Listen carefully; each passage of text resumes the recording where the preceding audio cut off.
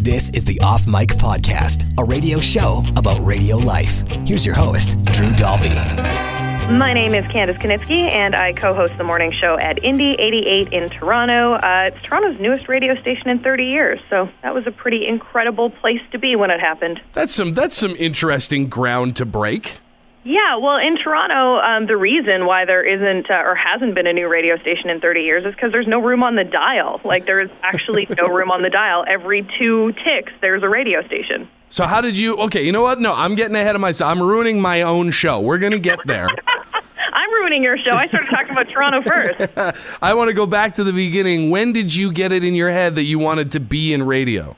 So I was in grade 10. I had an English teacher who he hated reading short stories aloud in class. Like, he just didn't like reading out loud, and nobody in my class liked reading out loud, but I loved it. So I would read out loud some of our short stories, and then eventually it just got to the point where he would get me to do all of the out loud reading. And one day he just pulled me aside and said, like, have you ever thought about a career in broadcasting? You have a really nice read, and I think it's something that you should consider. And at the time, I hadn't even considered broadcasting. Like, I don't even think I knew radio was a career. Like, I just thought famous people did radio. I didn't know that it was something I could do as a job.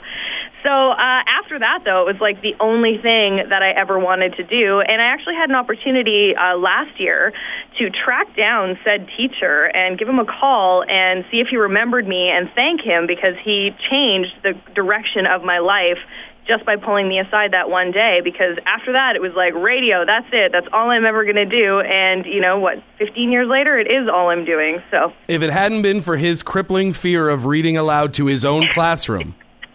Mr. Lyons, grade 10 English at Mount Royal Collegiate in Saskatoon. So where did you end up going to? Did you go to a radio school? I did. I went to, you've probably heard of it, Western Academy Broadcasting College. WABC. That's the one, WABC. It's where I learned rise and fall and just and all kinds of things not to do in radio. I learned once I left. So I went to WABC, and I actually talk pretty highly of the class because we had on-air experience every single day, and a lot of colleges are like 2 years or 3 years or 4 years, and you're not even doing shows until your third year or your second year. And with WABC, you were on the air like every single day, and you were getting critiqued every single day, and that's very much what I found radio to be like once I actually got into it. You would just do your show, and then you would listen to your show, and you would figure out how you can do your show better. So I went to WABC, and then the first day he told me, if you want to get a job in Saskatoon, I'm telling you right now, you're going to have to move. And he also said, you're not going to make any money. Both of which, on your very first day of school, you're like, he's just saying that. That's not true. It's totally true. Got my first job in the Paw, Manitoba. Have you heard of it? I am aware of its existence only because I'm in Regina. Oh, perfect. Well, I wasn't even aware of it growing up in Saskatoon, but it's northern Manitoba. It's a town of about 10,000 people, and it's on this same stretch as Flin Flon, Manitoba, which is a little more popular than the Paw, and Thompson, Manitoba. That's where you can see polar bears. Ooh. Yeah, very exciting. So I moved to the Paw, Manitoba, and at 19 years old, it was like a complete life change. I had lived in Saskatoon my whole life, and now I'm in this small city with only 10,000 people, and I had my first radio gig, and I was super happy about that. But when you're in radio, you're not making any money. It's true. Like, I think I had a part-time job up until, I want to say, 2007, 2008. I probably had a part-time job along with doing radio full-time.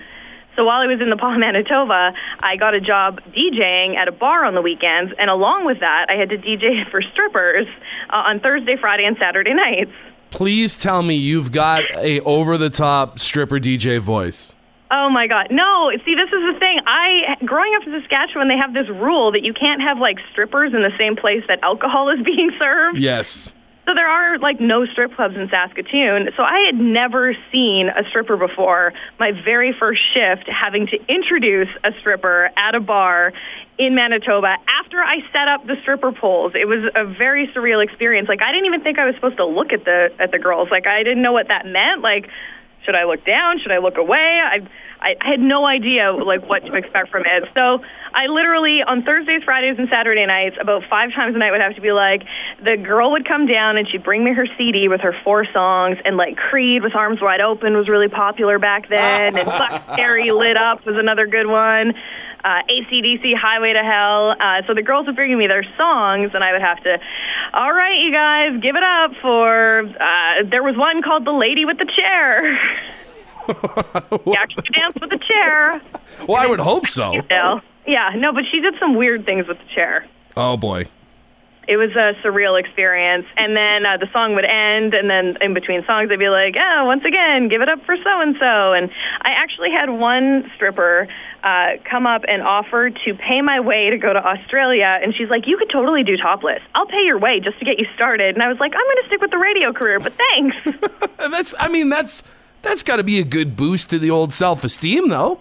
Yeah, sure. I didn't know if I was flattered or embarrassed or scared or, you know, I was only 19. I was like, maybe I should take her up on this offer. She's making a lot more money than I am in radio. So, yeah, the Paw, Manitoba was definitely a learning experience. It's also freezing there. Like, if you think it's cold in Saskatchewan, in Manitoba for 6 months out of the year, it's like minus 60 with the wind chill and snow up to your knees. Like, it just doesn't go away. So you obviously were comfortable speaking to people with your background in reading in English class and that sort of thing. You'd gone to radio school. Once you got to the Paw, what was your shift there? I did middays, and I was also doing news in the small town. Originally, I wanted to be a TV newscaster. That was the ultimate goal, and I remember thinking like, oh, I don't even care that I have to do this midday show. I'm going to be on the news one day, so I'm just going to focus all my energy on news. And then as it turned out, about a year or two in, I was like, man, doing this midday show is way more fun than going to school board meetings. Why do I want to do news? Do you remember your first break at the Paw when you your first midday, you got to crack the mic open?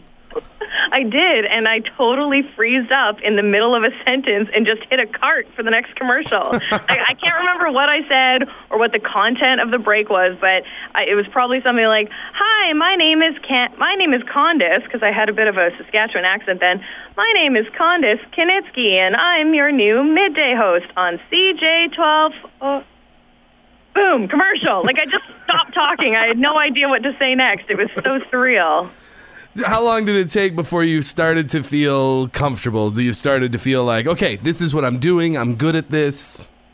Oh, man. You know what? It takes a lot longer than you think, I think. I don't know that I felt really comfortable doing a show by myself for the whole time that I was in Manitoba. For the last 3 months or so, they moved me to the morning show, and then I had a male co-host. And I found that a lot easier, talking to somebody as opposed to talking to nobody. But then I guess the first time that I felt really comfortable behind the mic by myself doing my own show was probably when I moved to North Battleford, Saskatchewan for an afternoon drive job.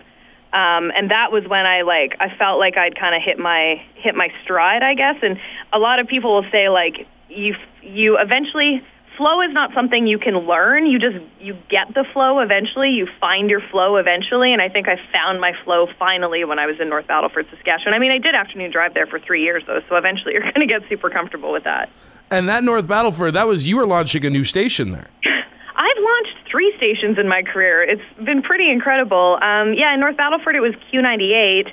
And it was the first pop rock station in another small town. And this one in Saskatchewan is 10,000 people as well. And all they had was a country station, an AM country station for years. So it was really exciting to be. And I was the very first DJ to crack the mic, which was also really fun. And I found what I loved about small towns was how everybody embraced the radio station and the DJs that were on the air. They were really fans of the station, and it's obviously a lot less competitive because you don't really have any options when you're in a smaller town like you do in a bigger city. But yeah, I absolutely love living in North Battleford and doing afternoon drive. I learned a lot while I was there. Don't get me wrong, the whole time I was in Manitoba and in Saskatchewan, I was sending out demo CDs every 3 months trying to find a better job, but to learn what I needed to learn, I think that those were 2 really great stepping stones. Kids in radio today will never understand the cost of trying to send out your demo back when you actually had to put a CD in the mail. Oh, man. And, like, I don't know if you were at all like me, but I would, like, try to come up with creative ways to get their attention with the CD. So I'd, like, slap a sticker of my face on the front, or I'd slap a sticker of my face with their logo, or I'd do that super annoying thing where you put, like, sparkles in the envelope. Glitter bomb. Really like that. No, but I remember there was a program director I ended up working for, Christian Hall. My very first job in the PAW, Manitoba, I remember sending him a CD demo when he was at Power 97 in Winnipeg. I never heard back. I didn't get any feedback from said demo. But I kept sending him demos because I loved listening to Power 97. I thought it was like the greatest rock station ever. So I would say every 3 months for probably the first 4 or 5 years of my career, I sent out demos every 3 to 6 months to the same program directors, provided they were still at the same stations. Same thing happened when I went to North Battleford. I was still sending Christian Hall demos. At this point, though, he'd moved to Q107 Calgary, and I was like, I don't care. I'm still sending this guy demos, even though he's never replied to my letters because it wasn't emails back then or MP3s. I'm going to keep sending this guy my demos. And then out of nowhere, when I was in North Battleford, I got a phone call that Swing, like overnight and weekend mornings, was available at Q107 Calgary, and it was Christian. He's like, I've been listening to your demos all these years, like 4 or 5 years of me sending him demos. He's like, I've been listening. He's like, I got a position here in Calgary if you want it. And I was like, this is amazing. You were listening to my demos? Like, you don't think that's going to happen? Yeah, you kind of, even now with MP3s and emails, sometimes you send these things off to program directors you respect or stations you like or whatever, and you don't always get a response back because you have to understand that you're one of like 1,000 people doing the same thing. So when somebody comes through and is like, oh yeah, no, I've been listening this whole time, like I like your improvement, I like this, I like that, you almost have like a little moment, like you just need to catch your emotions. Exactly. It was surreal that he like knew who I was and knew like my bits and like knew and could recall some things that I had done on air, because I thought this guy had no idea who I was. And then he was calling me for a job, and it was only $50 a shift, and he could only promise me 4 shifts a week. So I'd be moving to Calgary from tiny North Battleford, Saskatchewan for $200 a month. And I was like, I'll take it. If you'll hire me, I'll take it. I need to get out of this market and move on to bigger and better things. So I ended up moving to Calgary, and I didn't know anything about classic rock, like nothing. The only classic rock I listened to growing up in Saskatchewan was like Kim Mitchell and Tom Cochrane and Blue Rodeo. And that Blue Rodeo I wouldn't even say was classic rock back then. So you get this call, you accept the job, obviously you move down to Calgary, and now you're in a major market. Did it occur to you at all, like that first swing shift, there's probably about 1,000 times more people listening to me right now than there was in all of North Battleford? Yeah, absolutely. I guess the amount of people listening is kind of overwhelming, and how quickly the phones start ringing compared to when I was in a smaller city, especially when you make a mistake. I learned this early on. George Harrison had already passed away, and I went on and did a break about the Beatles, who I was not very familiar with, and said that George Harrison was still alive, and the phones must have rang for an hour, people calling to give me trouble for it, and I was like, oh, it's my first shift in Calgary, I'm going to get fired, I don't know what I'm doing. It is amazing, like people, like you said, it makes sense that people would call immediately, like, oh, she doesn't know, someone needs to tell her, or, oh, this idiot just said he's alive, and he's been dead for a while, but an hour later, people who didn't get through right away are like, no, my life right now revolves around letting this girl know that she made a mistake. She needs to know. I'm going to be the one to tell her. Oh, I remember being so afraid to go into Christian's office for my very first air check, and I walked in, and he was like, heard the door, and I don't know how well you know Christian Hall, but he's pretty sarcastic. Like, when he's like giving you shit, it's actually like a compliment, kind of. Like, if he's giving you a hard time, that's kind of a good thing. So he was just like, yeah, I heard that Harrison break, you're fired. And I was like, what? He was like, no. He's like, it's fine, no big deal. It was your first shift. He's like, there was a lot of other things you did in there that were really great. And he's like, just make sure you do a little more research before you crack the mic. And I was like, oh, thank God, like almost thought I got fired my first day, but it was fine. Yeah, I know Christian well enough to know that walking into his office is amongst the scariest things in the world. I worked for him later, too, at X92.9 in Calgary for like 5 years, and I probably got, quote-unquote, fired like half a dozen times for doing something on the air that he didn't like or just didn't think was quite right.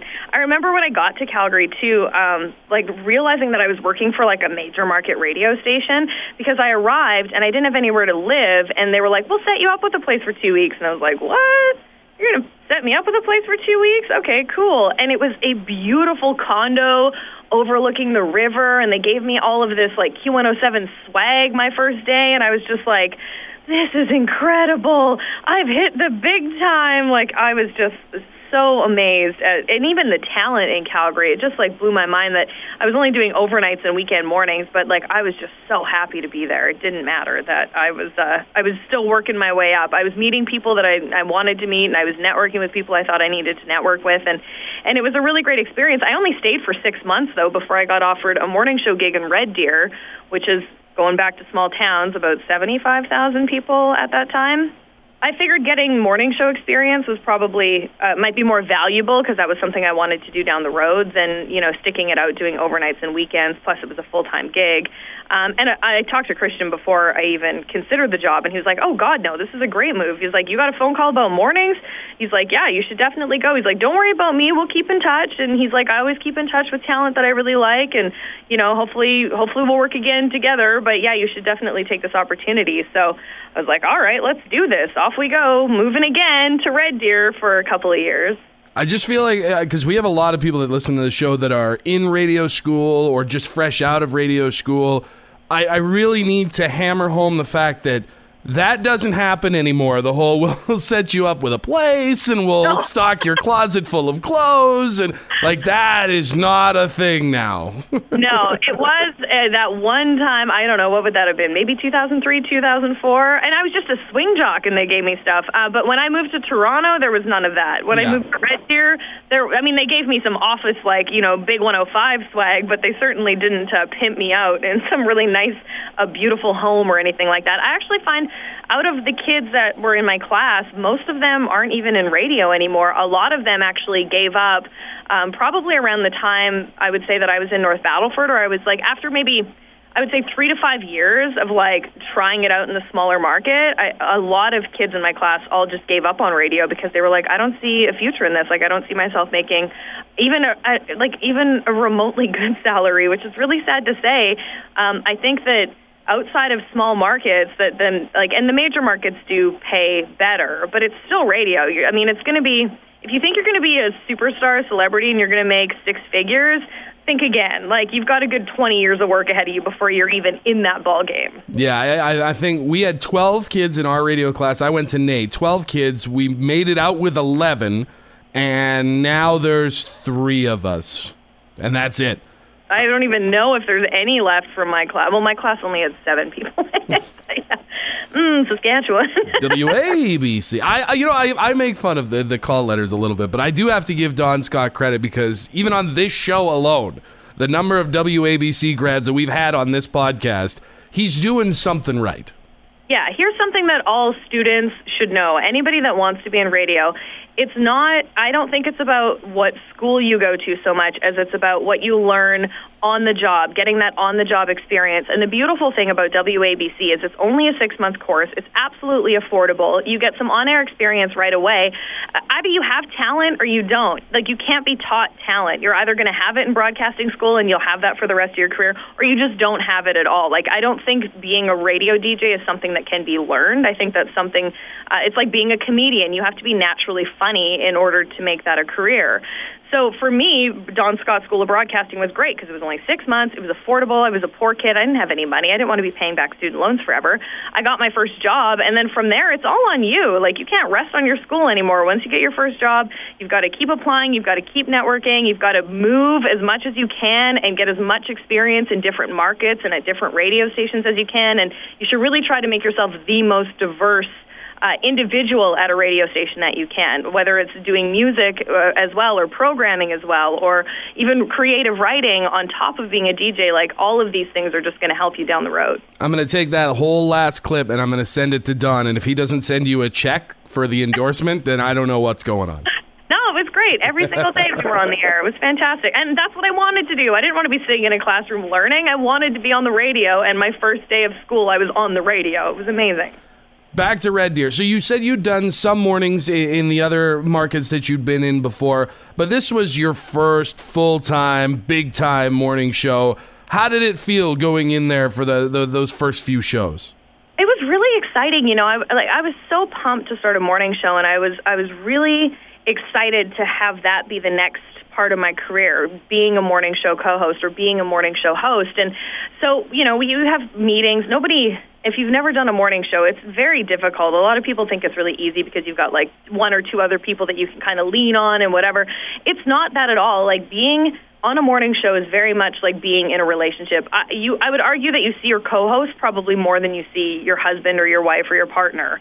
And this was the case. So I went into it with like an open mind. I was like, and the guy's name was Pete. I was like, me and Pete, we're going to be best friends. Like, he was obviously hired before I was, and then I was brought in as his co-host, and it was the Pete Montana show and all that. And I was like, I'm fine with that. I knew my place. I was just getting started in morning show radio, and I was like, I'm just here to learn as much as I can. And so it was really exciting, you know, and to try. It was exciting and terrifying to put yourself out there to become somebody's friend immediately when you're going to have to work together in that kind of environment. Sadly, with Pete, it didn't end up working out.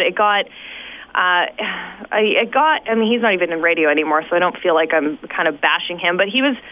And you'll find a few of these in the radio industry, ladies. There are a lot of misogynists out there that work in this industry, and this gentleman who I was doing the morning show with was one of them, and he really wanted to put me in my place, and I found out quickly that he was just looking for a girl that would laugh at his jokes, and that's really all he was looking for. And I was like a strong individual. I was like, no, I've got stuff to say, and I have things to contribute, and I have things that I think should be on this morning show. And so I would fight back, and I just didn't sit and take it, and I didn't sit and do what I was told, which was to laugh at his jokes or tell him jokes and whatever. And it got to a point where I kind of enjoy telling the story now, because if I ever ran into him again, I'd be like, look at this, I'm making it. Worked my ass off, but I'm making it. He pulled me in front of everybody in the office. He was like, for somebody with 4 years experience in broadcasting, you sure don't act like it. You're an amateur. You're never going to make it in this business. And I was just like, whoa, heart crushed. Is my career over because this one guy doesn't like me? I didn't know what to do with that. A swing came open at the radio station I was working at. Evenings and weekends. So I just went into my boss's office and I was like, it's obvious that this co-hosting thing isn't working with Pete and I, and if you're not interested in changing the morning show, then I would just be interested in getting my own show back, because I don't think I'm learning anything new here. I think if anything, it's like setting me back a bit. And he agreed to give me the swing position, and then they tried looking for a new co-host for the morning show guy. He couldn't find anybody that he liked, surprising, and eventually he left, and then a new guy came in, and his name was Brian Bailey, who I was just working with recently here at Indie88, and he was a young guy, I think we were both in our mid-20s, and it was our second chance, I guess, at a first morning show, and it worked out really well from then on, because we were it was an equal playing field. We both wanted to contribute to the show, and we were 50-50 contributors to said show, whereas with the previous show, I was really just hired to laugh at jokes, which sucked. Well, anybody who works in radio probably listens to at least some radio, and there are those shows that still exist where it's, strong personality, and then somebody who is not even there enough to be considered a sidekick. Like, it's literally a laugh track, and it's so awkward to listen to. And everybody has something that they can contribute to a morning show. Like, every person at the station, everybody that walks in and out of that room, it's just a matter, if you're a really good leader, you're going to find that stuff out about those people, and you're going to use that to make your show better. You're going to pull that good stuff out of people, and you're not going to go in with an idea and, you're not willing to change it all for that. You're not going to, unless you're willing to change, what am I trying to say? How do I say this? So if you're a leader, you need to pull good things out of people. You have to use the people around you. But if you're going in thinking you're a one-man show and you just want a co-host to laugh at your joke, or you just want a sidekick, then you need to make that clear, because that's fine. There are people that want to do that role. I just wasn't one of them, and that's not what I was told going into this job, that I was going to be somebody that had to laugh at jokes. I was told I was a 50-50 contributor, and as soon as I got in there, it was pretty obvious that I wasn't. So I fought back, and then it ended up being the end of that show, but it like led to better things. And then having a 50-50 show was fantastic, and doing it all over again and starting fresh. So I would call Big 105 with Brian. We called it the Morning Buzz. That would have been my first morning show experience, because that really was like give and take and pull from each other and become really good friends on the show.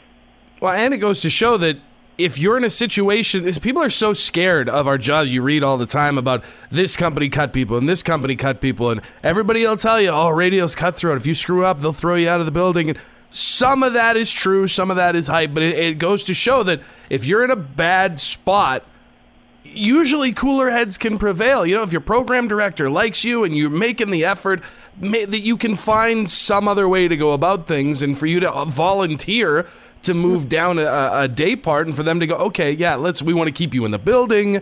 This obviously isn't working out. And then, you know, remembering that you made that effort when it came time to put together a new morning show. It shows that there is hope out there if you do want to stand up for yourself. Yeah, exactly. I mean, radio is not going to be handed to you. It's very rare, I think, that you even get poached for jobs anymore, unless you're on a really big major market morning show, or like a major market show. You really just have to build up connections and start networking in order to get where you need to go. And networking, I think, is like really where it's at. If you love radio as much as I do, or if you love your job as much as, you know, you should, then you're happy to make these connections and you're happy to meet these new people, because they're all going to teach you new things, and they're going to take you as a performer and as a talent to a new level. Even with Christian Hall, when I left Q107 Calgary for the Red Deer job, I kept in touch with him for the full 2 years. And then sure enough, when he was launching a new station in Calgary, a friggin' awesome station in Calgary that I was so excited to hopefully get a job at, because it was a rock station, and I was like, I want to do rock, and I'm so sick of pop music, and I can't wait to take on this new challenge. He gave me a call. The jobs were opening, and Christian Hall called and said, hey, you've probably heard, I'm the new program director of this brand new station in Calgary, X929. Why haven't you applied yet? Are you going to apply? So I applied for a bunch of day parts, and none of them had worked out. And then morning news and co-host came available. And at the time, I wasn't doing news. I was just a morning co-host, and I hadn't done news in like 5 years. So I didn't even apply for that specific job. I had applied for every other job, but I didn't apply for morning news co-host. And Christian calls, and he's like, why haven't you applied for morning news co-host? I was like, I don't do news, or I've never done news. I just didn't think that I would get hired for that position. He's like, no, I need somebody that's a co-host and a news person. He's like, we'll teach you news. He's like, send me a demo, put something together, and we'll kind of go from there. So I was like, okay, sure, let's do this. And sure enough, I put some stuff together. Christian and I talked again, and he was like, great, I want you to do it. And I was like, oh my God, I'm going to have to learn how to do news, which was a whole nother, like, I remember, oh my God, one of my first newscasts at X929, I didn't even say alleged, which is a very important word when you yep.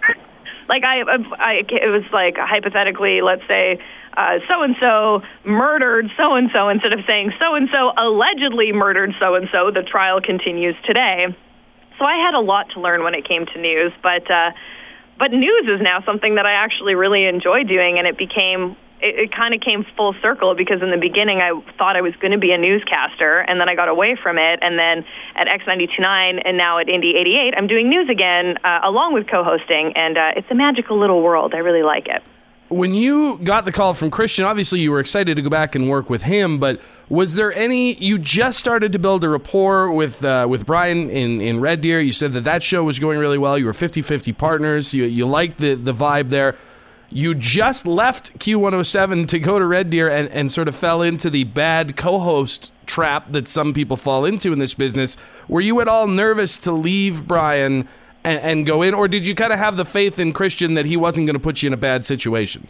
A little bit of both. I was afraid to leave the morning show that was working so well, but I had applied with Brian, like as a team, and Christian wasn't interested in bringing us both as a team, so it was either me or it was nobody. It couldn't be both. So when it came to decision time, one, I trusted Christian, and I knew that I was pretty confident he wasn't going to put me in a tough place. And secondly, staying in Red Deer and doing a morning show with Brian at that time was only going to take me so far, and I knew that I had worked for Christian before. He changed my life. He changed, radio for me, and he truly believed in me, which was another thing that I really appreciated, and I considered him a friend. So why wouldn't I take that chance move to a bigger market, launch a brand new radio station with a program director who I already love and admire, and just trust that, hopefully it's going to work out. And of course, over the 5 years that I worked at X92.9, it wasn't perfect. There were a couple years there, and I think this happens with any morning show or in any situation where you're working so closely with one or two other people. You're going to have fights, and you're going to need, I call it morning show therapy. Every morning show I've been on, you have to have morning show therapy. It's the only way you're going to get through it. But in the beginning, X92.9 was absolutely amazing. Like that first year, launching this new station with people, and for me, this was the perfect demo because it was like my demo. It was my age. I think we were all like mid to late 20s, and we were all, a lot of us had just moved to Calgary. We all loved the music. We all loved each other. We were all new to Calgary, so we would go out with each other every weekend, and it was a really magical experience that first couple of years at X92.9. And then, of course, everybody starts to get their own friends, and everyone gets settled in Calgary, and maybe you hang out a little bit less. But overall, I think one of my best experiences in radio is probably that first year with X92.9 because it really felt like we were this little tiny family that was like launching a new radio station in this city. And it was my first major market gig, and it was like, it was surreal to me that I'd even got the job, to be honest. I don't know. I knew I was working hard, and I knew I was trying, and I knew I had some talent, but once I started doing mornings, I was like, holy crap, am I in over my head? Like, am I good enough for this? I don't know. Like, what do I do? And luckily, I had two co-hosts who had plenty of experience, and they knew how to pull the good stuff out of me, and, I learned so much from Fraser and Roger over that 5 years, stuff that I'll take with me forever when it comes to doing a morning show and working with other people, and knowing your role is really important as well. So X92.9 was a magical place for me, and I was super sad to leave. Tears on air, I cried on air, Roger cried on air, Fraser had to leave the room. I don't know if you've ever met Fraser Tough, but he is in fact tough. He's big, burly, tough guy, and he wouldn't cry in front of us, but he had to leave the room. And I think Christian had tears in his eyes, and it was heartbreaking to leave X92.9, but I knew that in order to continue with the career that I had chosen, that it was time for me to leave and find something else.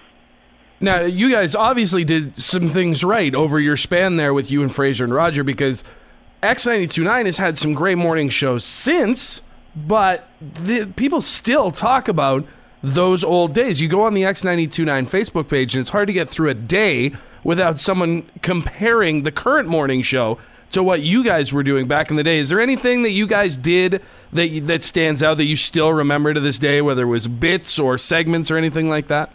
I feel like we were one of the first radio stations and one of the first morning shows that were the anti-radio station and the anti-morning show. There was nothing like waka waka. We had a lot of real conversations, and I remember when we first launched, I was like, why are we talking about all this serious stuff? This is no fun. The listener's not enjoying this. And I learned later that what we were talking about was reflecting what our audience was talking about, so that's why we were talking about it. So I think the beauty, I don't know that any of us knew exactly what we were doing when we started.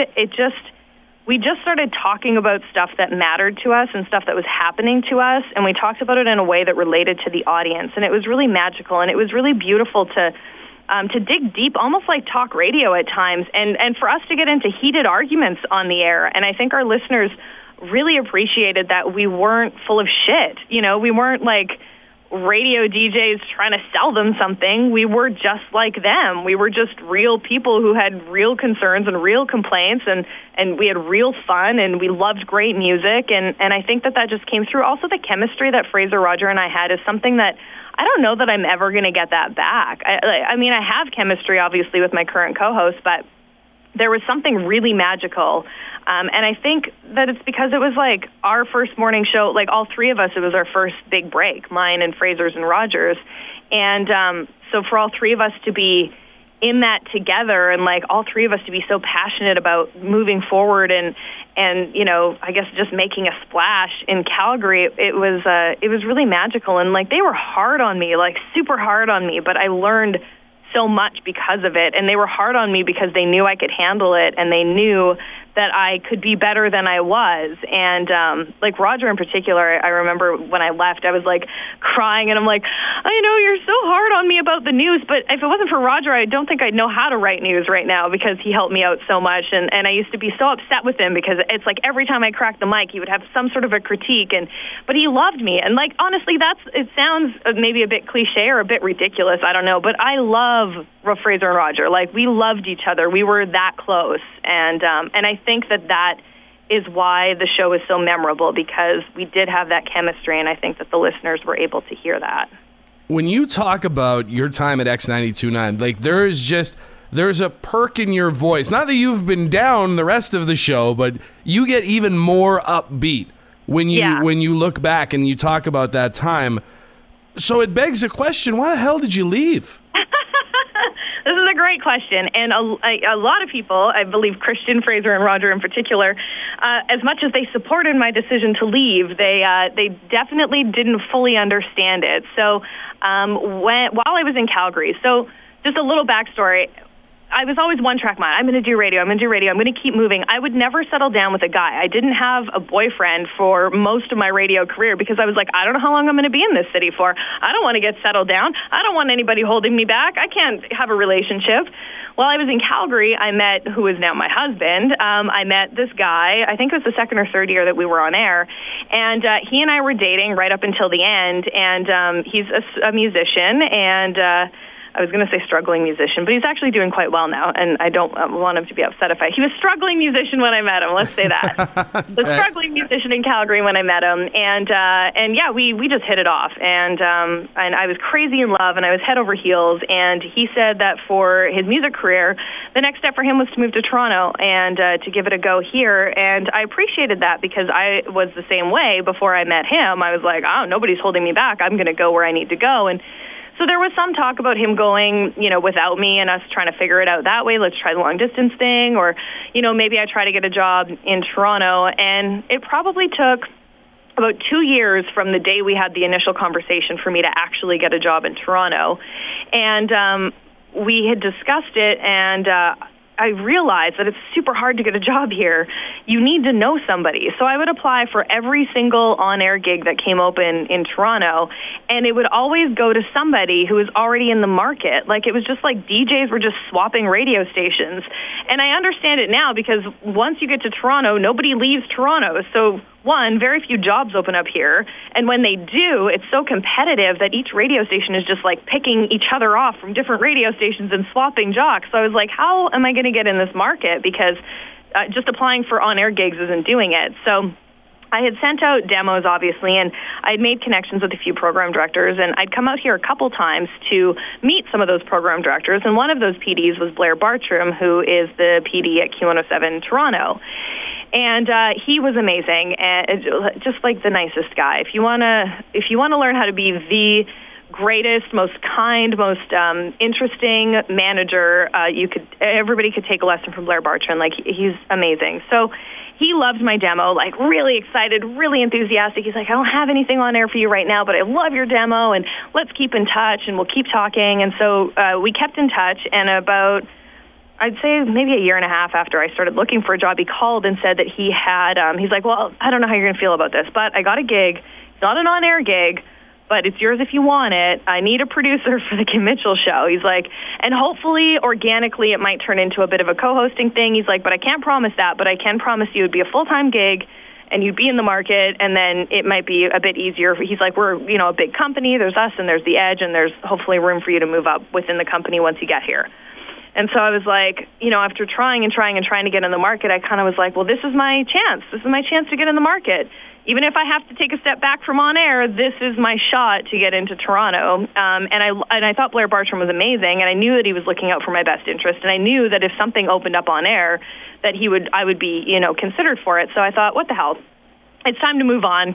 Why don't we give this a shot? So we moved to Toronto, and I moved for a producing gig. And for the first year, I hated it here. My husband, who was just my boyfriend at the time, music wasn't going very well. He went from being kind of a big fish in a small pond to being a small fish in a big pond. And the exact same thing happened to me. And the way people still talk about the show on X92.9, imagine that like first year that you're gone and you're like looking at Facebook pages, or you're like, I used to listen to the show and like my name would still come up. And when I went home to visit, I even like co-hosted the show a couple times. And it was really, really hard to accept that I had given up this amazing on-air gig and moved to Toronto for a job that wasn't on the air on like a whim that something would open up. So it was a bit difficult after the first year. But then I learned to love Toronto, and I found out that there was a new station that was going to launch in Toronto, and that's the station I work for now, Indie88, and you could find out just like with the news stories, like what companies were vying for this signal that had just become available. And I was like, oh, this Indie88, this sounds like something up my alley. And I had started a podcast on the Q107 website because Blair's so cool. I was like, dude, I want to do like a local music and indie podcast. And I was like, I can tie in classic rock by getting them to do a classic rock cover, but then I also want to promote local music and new music in the city. And at the time, I didn't really feel like The Edge was doing that, and Q107 certainly wasn't doing it because they were the classic rock station. And Blair was like, sure, I'll let you have this this podcast or this like blog or whatever on Q107.com. And I was like, great. So I started that up, and I had kind of sneakily was already starting to apply for a job at Indie88, even though the station hadn't been approved yet. And so I sent demos before they even got the license, and then they got the license, and I sent more demos, and I got all of the bands that I'd ever met to, like, record messages saying, like, you got to hire Candice at Indie88, and I'd, like, put it to music and sent that off. And I mean, 2 years later, after working incredibly hard at it, Indie88 Morning Show becomes available, and it turns out they hired my former co-host, Brian Bailey, from Red Deer to do the morning show here, and so I was already kind of shortlisted, at least for an interview, and then from there, you know, we met and we chatted, and Adam Thompson was amazing. He's the program director, was the program director here. He's now back at Sonic in Edmonton, and and it kind of went from there. So yeah, I mean, I moved for a boy, I guess, is the short story, but I wasn't going to give up my career. I just worked my ass off once I got here and knew once I got in the market that I just had to keep doing that, and it paid off. It took a couple years, but it paid off, and now I'm 3 years in at Indie88, and I couldn't be happier. And I can imagine how difficult. Kim Mitchell's a cool dude, and Q107's a cool station, and that building is amazing to be in, the chorus building out there, but I just had to push buttons for a morning show here in Regina for a week while they did their show from Mexico. That was for a week, and I still got to do things like I had to do some news. They would bring me in on like maybe a break a day, and I hated it. There might not have been a point in my career that I was less happy than pushing buttons for somebody else, because once you get used to doing on air, once you fall in love with what we do, it's so hard to sit quietly and let somebody else do it. Absolutely. It was very difficult the first year. I kind of, after a year, I just had this like moment where I was like, I can't keep being miserable about this choice that I've made. Like, all I can do is find a way to make it work for me. And that's like when I started that podcast, and that's when I started talking to the people who would be running Indie88, and really started looking at other options in Toronto. I think it is very difficult to take a step back. But once I accepted that second year, in hindsight, it was also kind of nice to have a break from on air. I assume that a lot of your personal life goes on the radio, and like everything that happens to you, hopefully any good radio DJ talks about what's happening in their life and finds a way to relate that to the listener. To take a break, to not have like my entire life be public, was actually kind of nice once I settled into just the producer role. I mean, I did get to be on air. Blair still put me on air. Whenever Kim was on vacation, I would host a show, which was incredible, like hosting an afternoon drive show in Q107 Toronto. It was like the third best radio station in the country. I was like, this is pretty amazing. My first 2 weeks there, Blair put me on the air. He's like, Kim's off for 2 weeks when you arrive, so how do you feel about doing the show? And I was like, huh? What? Really? I haven't even done a solo show in like 7 years. And he's like, yeah, like he just had faith in me. And I was like, okay, let's do this. I actually remember on Q107, my very first shift, we're in like a fishbowl in the chorus building, and Kenny Hotz from Kenny vs. Spenny, I can see him in the window, and he's waving at me, and I'm like, oh, he must be here for an interview, and I love him, and like this was right when I moved to Toronto, so I was still like, wow, I'm in the big city, and wow, this is where Kenny vs. Spenny was filmed, and then Kenny is right there in the window, so I'm like, oh, I've got a song sweep. I'm just going to go run out and introduce myself. So I run out there and I'm like, hey, Kenny. I'm like, my name's Candice. I'm just doing afternoon drive on Q107. Big fan of Kenny versus Spenny, blah, blah, blah. And he's like, oh, yeah, I'm here for an interview on The Edge. You want me to come talk on your show, too? I was like, yes. It was my first shift on Q107. Like, I don't even know that the Q107 listeners knew what Kenny versus Spenny was because it's, like, way classic rock. And I'm like, yes. And he came in, and I did the interview live, and it was 9 minutes long. And while it was a fantastic interview, very entertaining for anyone who was a Kenny versus Spenny fan, it might not have been so entertaining for the fans of the Kim Mitchell show, who I was filling in for. So I did get a little, while Blair was like, I appreciate the initiative. He's like, but I would have pre-recorded that interview and then just edited it down to maybe like a minute. I went on air for 9 minutes with Kenny Haas, my very first day on Q107 Toronto. I can honestly say I don't think I would have had the restraint to stop at 9 minutes. If I could get, I would do an hour with Kenny right now. I really could have. Like, it was a good interview. Like, I remember listening to it. I was like, that was, even though I got in trouble and I knew that I might, I was like, that was totally worth it. That was a great interview. I was so happy with the interview. And, so, I mean, I wasn't completely out of the game. I was still filling it on air, and I did some fill-in on The Edge, and obviously was on The Edge's radar should anything happen. But then Indie88 happened first, and I'm happy it did because I prefer the music, I guess, on Indie88, and I love launching new radio stations. I kind of like the little engine that could. It's a lot of fun to work with a group of people that are so excited to make something happen. And, with Indie88, I was looking for kind of that same enthusiasm that I got and that I had for X989 when we launched that brand new station. And I got it to be the first new station in Toronto in 30 years and to be received so well. Like, holy crap, we had no idea the reception that we were going to get. Like, I remember thinking that for like the first year or two, I'm like, nobody's even going to know what the station is. Like, nobody's going to have a clue. And to win Radio Station of the Year at CMW, and it's been a wild ride. Like, I don't think anybody expected the station to do that well or this well and to get this much attention as quickly as it did. But certainly not complaining. It's been magical over here. The first time you get on with the Indie88 morning show, and again, you said you've done some stuff with The Edge and with Q, but not full-time. You're sitting there in the chair. You're about to do the first break of the station, and you know that this is a full-time job. Did it just feel like coming home?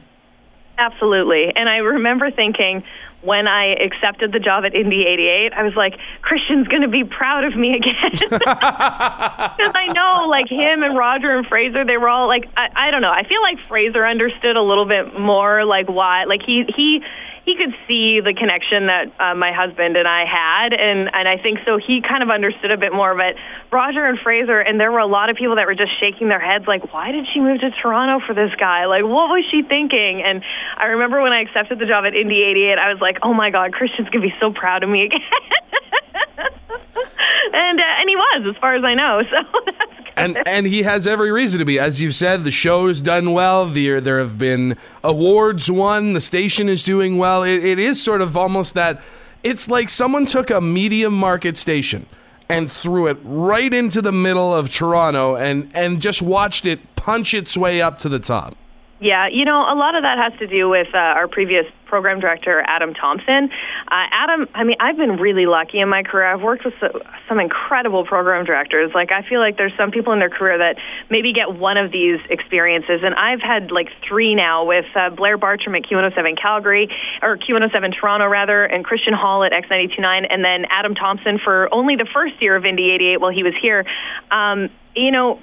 Adam was really enthusiastic, and like the rest of us, this was his first PD job, and he was really like all about just like, we're the little engine that could, we're the station that can, like if everybody just works really, really hard, we're going to do this. And it's really fun to be on a small station that doesn't have any money, because you have to come up with creative and original ways to get attention without spending a lot of money. And in Toronto, the big stations have a lot of money to spend. It's not hard for them to get people to listen because they're giving away $10,000 on the morning show.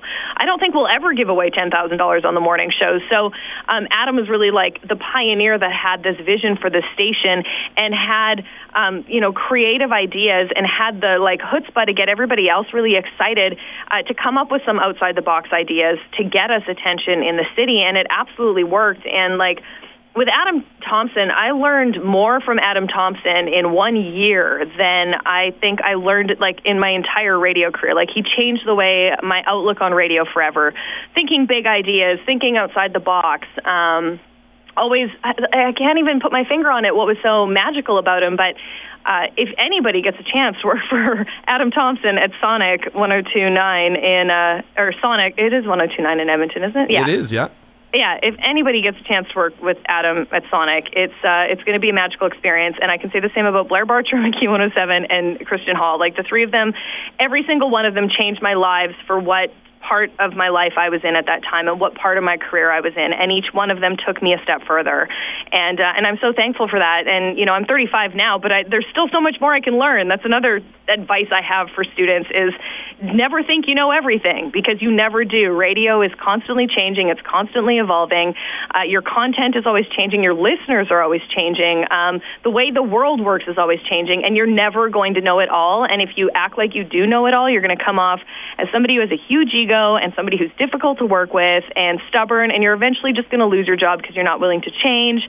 And you really just have to it's hard not to have a bit of an ego. Of course, we're all a bit narcissistic because we're all radio DJs, but at the same time, you still have to try to keep that in check because it's very important. If you want to connect to the listener, you can't act like you're better than the listener. And I think that's something that Indie88 did really well. The station and all of the DJs, none of us acted like we were better than our listeners. We were our listeners, or we are our listeners, and I think that's what resonated so well with the Indie88 fans. Well, cool. Now I don't have to ask you about what your advice would be for people getting in.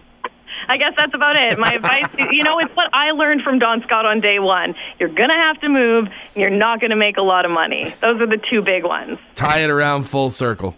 Mm-hmm. So what's left? What's next for you? What's the next wild adventure?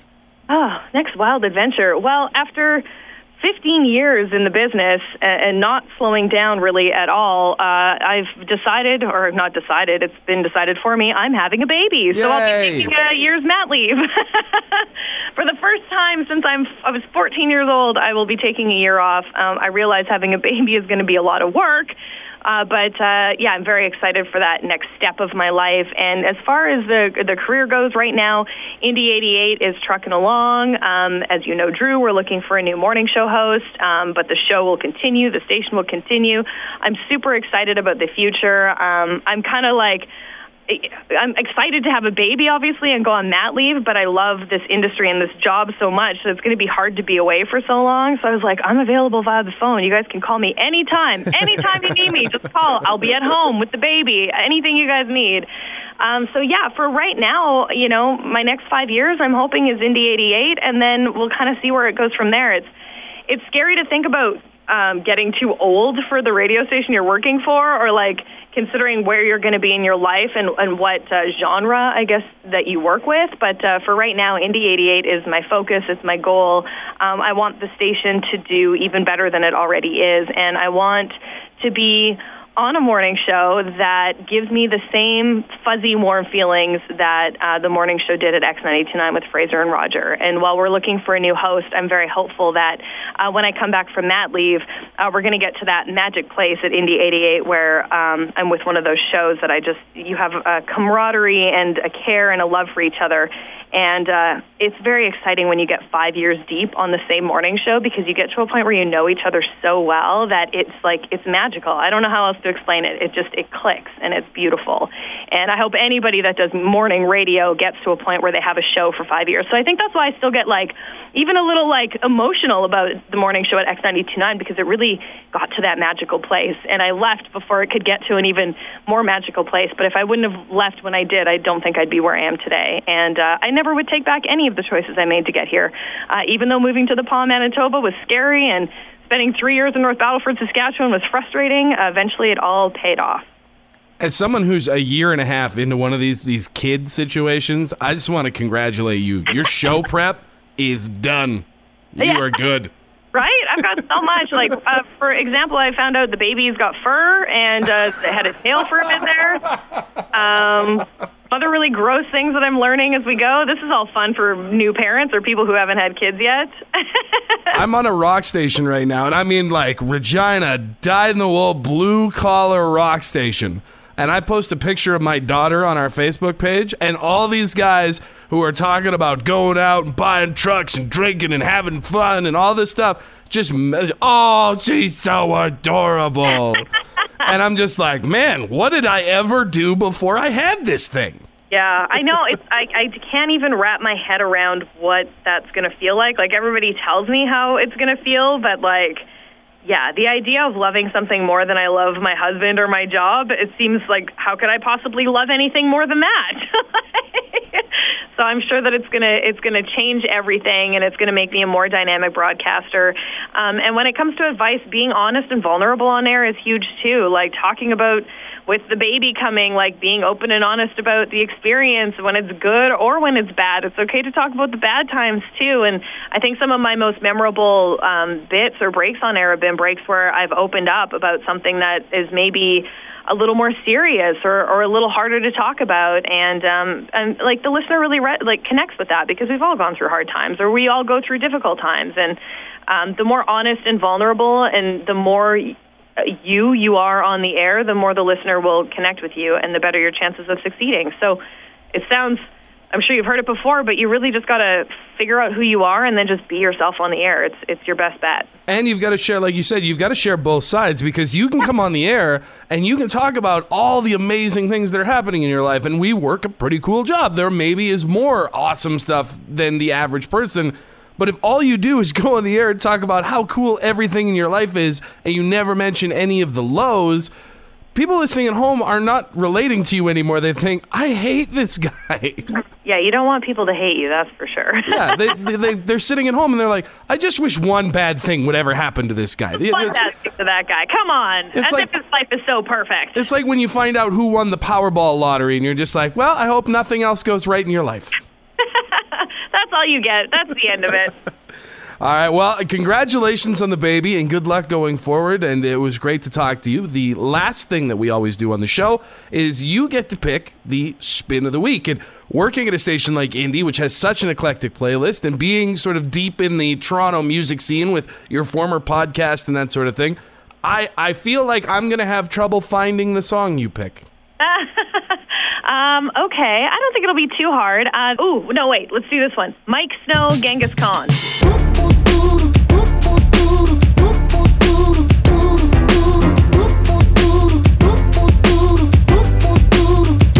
I know there's no phone and no labels to put on to this thing we keep and dip into when we need. And I don't have the right to ask where you go at night, but the waves hit my head to think someone's in your bed. I get a little bit Genghis Khan.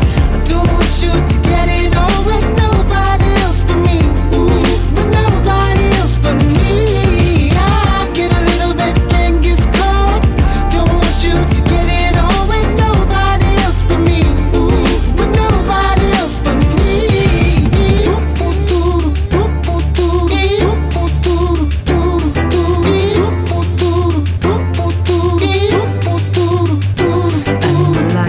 They glow like I just lost the World War, and the scene slips away to the evenness I fake. It's a shit-ton world, 'cause I don't really want you, girl, but you can't be free, 'cause I'm selfish, I'm obscene. I get a little bit Genghis Khan.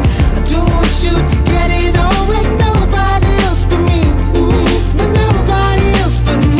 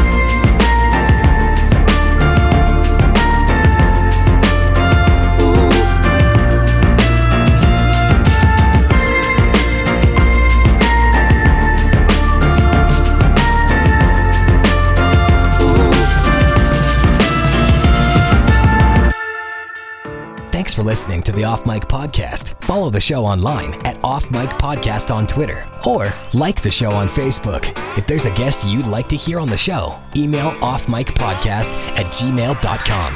The Off Mic Podcast is a part of the Dalby Radio Network.